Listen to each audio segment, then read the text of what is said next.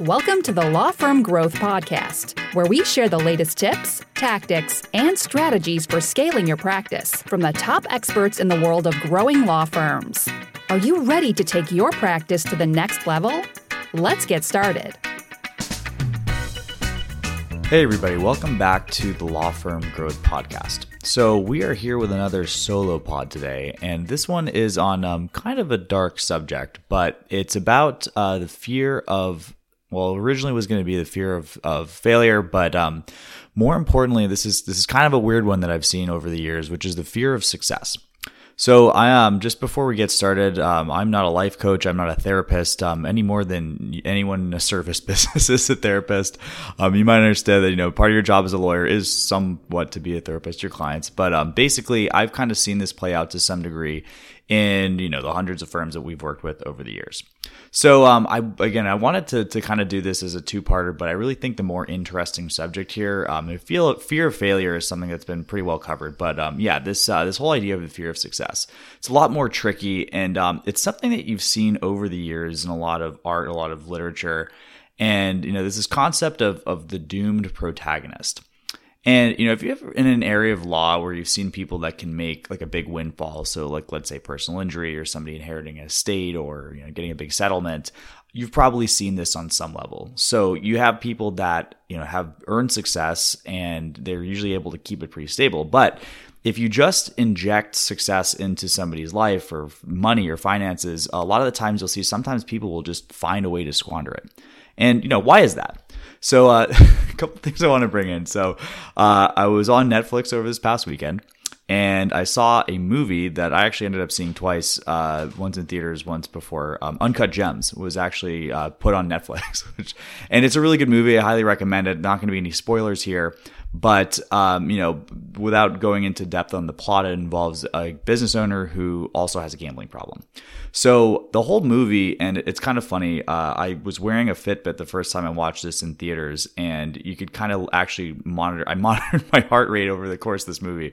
It was about as close as having a panic attack as I'd had in a movie theater pretty much always ever, because it's just a really, really gripping story. I also have to say that it ended up hitting a bit close to home, being a business owner. Not that I have a gambling problem, but being in business is a gamble. If you wanted to take the safe path, you would still be at the big firm.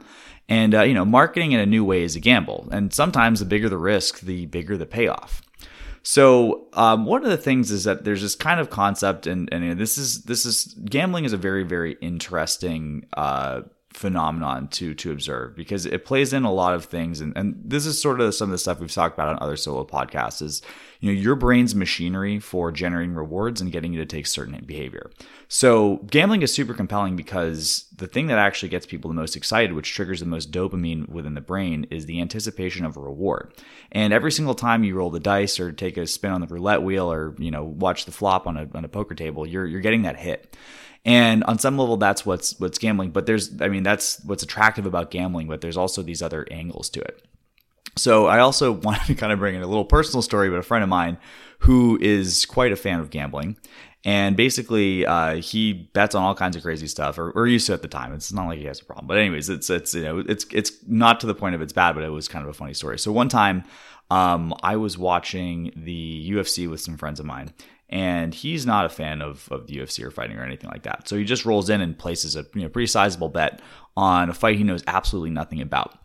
And I go to my friend, I say, how do you ever come up with the idea of how much money you want to bet on a given fight? And he tells me, you got to make sure that you're betting enough that it would hurt if you lose, which I found really, really interesting, because basically that's kind of feeds into a couple other theories about gambling. So the one is that the actual gambling itself is attractive. The second thing is that people say that, the real rush is going to see how deep of a hole can you possibly get into while still getting out. But there's also been some recent research on hooking people up to, brain scans and stuff like that show the actual loss itself is what generates the high. So the most pathological situation in this is when actual losing is what somebody wants to do. And all right, so we've gone into kind of a little bit of a tangent, but let's bring it back to marketing a law firm. So we do have the situation where we find ourselves where people actually want to lose. And, this can manifest itself in self-sabotage. It's a term you might have heard before. But, when you're talking about self-sabotage in the terms of running your practice, it's business sabotage. So, self-sabotage is business sabotage if you happen to be a solo, but you can have, bigger consequences the bigger your firm is, and something you really want to avoid. So kind of going into this, why would somebody want to lose? Aside from the pathological thing, I'm not saying anyone listening to this podcast is a pathological gambler, has the neurological traits of a pathological gambler, but there's actually a pretty solid reason for people wanting to lose when they try stuff. And in a word, it really boils down to comfort. So you can kind of think about it, and maybe I'll walk through an example of somebody who's got a comfortable practice. It's referral based, but they've always been told, they've always seen examples, maybe people they went to law school with, maybe other people in their community, basically that they've taken the next step and gotten some sort of a scalable marketing channel going. So the thing about trying and failing is that if you try and you fail, you're kind of absolved from having to try in the future, right? So, you did your best. It just didn't work out for you. So, scalable marketing isn't really a thing that's going to work for me. So now you go back to normal. You have your referral-based practice and everything is the same, except you no longer have to feel the guilt around not having done more. So that same person, even if they're 6 months later, they've spent a bunch of money, and they've gone back to square one, they're actually in a better place because they're able to say I tried everything. And this is actually something I paraphrased from friend of the show, R. John Robbins. They go back to their spouse at the dinner table, and when they say, hey, why can't we have that vacation next year? They go, but honey, I've tried everything, right? So basically, sidebar for the person that's in this situation, again, the end goal is for where they are, to be where they are minus having the guilt. So one way to fix this, and one that we see happen a lot in practice, is to spend a bunch of money on a marketing campaign, commit however many months the minimum term is, and then end up at the end holding nothing, right? But the much more frugal situation is to perhaps do a little bit of soul searching, just kind of learn how to accept where you are. And you don't have to feel guilt. No one's facing it. But basically the person who ends up doing some sort of a business endeavor because they think that's what you have to do is really kind of submitting to peer pressure. And ultimately, that's just going to cost them the time it takes, the money it takes. And hopefully it's not something that's going to actually jeopardize them. So here's the issue that we have to see on the side of people who are running these marketing campaigns, sometimes with these doomed protagonists, right? If you have a big enough chip on your shoulder, you can tank any campaign that's done for you. So I've kind of been thinking through this in the process of coming through the notes of this podcast, and I think we might end up, I think this might end up having some legs. This could be a recurring concept, but let's call it the Trading Places test. So, or the Freaky Friday test, right? So let's say that, some wizard ended up casting a spell and you woke up next week and you were in the seat of your biggest competitor and they were in your seat, right? So most people would think that they'd be in really, really good shape. So if you had to take every appointment that came to your competitor, you have to realize that basically, a lot of the stuff that you kind of assume is not necessarily in your control actually is, more in control than you think, right? So any closed business that ends up happening, regardless of the marketing, if it's the marketing for the biggest firm in your market, they have to deal with this is the same thing, and it has to come from you and your team.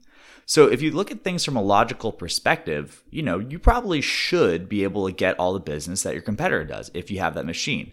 But just like those clients that you've probably dealt with that get a windfall, some can keep it and some can squander it, right?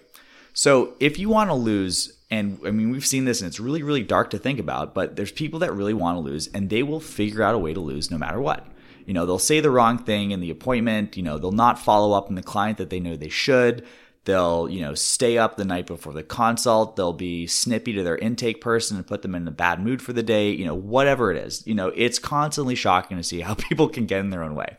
The person who wants to lose will find a way to lose. On the flip side, and, we say this about intake all the time, there are people who are able to take the same leads that your competitor was, and then they'll be actually closing more business than their competitor, right? And the thing is that over time, those people are more likely to overtake the competitor because it's just really a matter of time until somebody scales. If you really have a process that's winning, it doesn't matter if you're small now, you're going to be growing faster than the people who have a worse process. You're going to be getting a higher return on investment, and then more channels are more likely to work out for you. Without any sort of external gauges for this. The best proof that somebody has the chops to be in a big firm is to have built a big firm, right? But when you're starting out on one of these endeavors, you don't really know. It's Schrodinger's cat. Are you going to be the person who's destined for success, or are you going to be the person who's back to square one in 6 months? You don't really know. And this is kind of one of the things to kind of take of this is that you hear this thrown around a lot. This is kind of maybe a Tony Robbins thing, or you can't even tell where these things came from. It's just kind of a general, personal development thing. A lot of people say that business growth depends on personal growth, and that's why. So basically, like I said, it's very, very easy to lose. You can find a way to lose if you want. If you want to win, you got to prepare to win. You got to show up to win. But it's really doable. And ultimately, you have to think about any campaign that you do, especially if it's the first time as a blank slate, and your success might be more based on you than you think. So just to make sure that we aren't ending on too grim of a note, I want to direct you to free resources that I mentioned this on the podcast before, but it's probably worth mentioning again. If you want to win, you have to prepare to win, and this is probably one of the best resources that we came up with. And again, I'm not qualified to fix any doomed protagonists out there, but if you want to prepare to win, we've actually developed a resource that helps people close business and have intake in a way that's consistent. Again, this is a lead a horse to water thing, but if you want to take a look, just head over to casefuel.com. Just try to navigate off the page. It'll move you over to a pop-up, but it's our resource, the course we made on how to double your case files on any marketing channel that you have. And it's just a framework for intaking that kind of stuff. You get scripts, that kind of thing. But, hopefully it'll give you guys a leg up on, making sure that your next marketing endeavor is a success and not a failure. So that is it for me. And we'll have another guest on next week of the Law Firm Growth Podcast. Thank you for listening to the Law Firm Growth Podcast. For show notes, free resources, and more, head on over to casefuel.com/podcast. Looking forward to catching up on the next episode.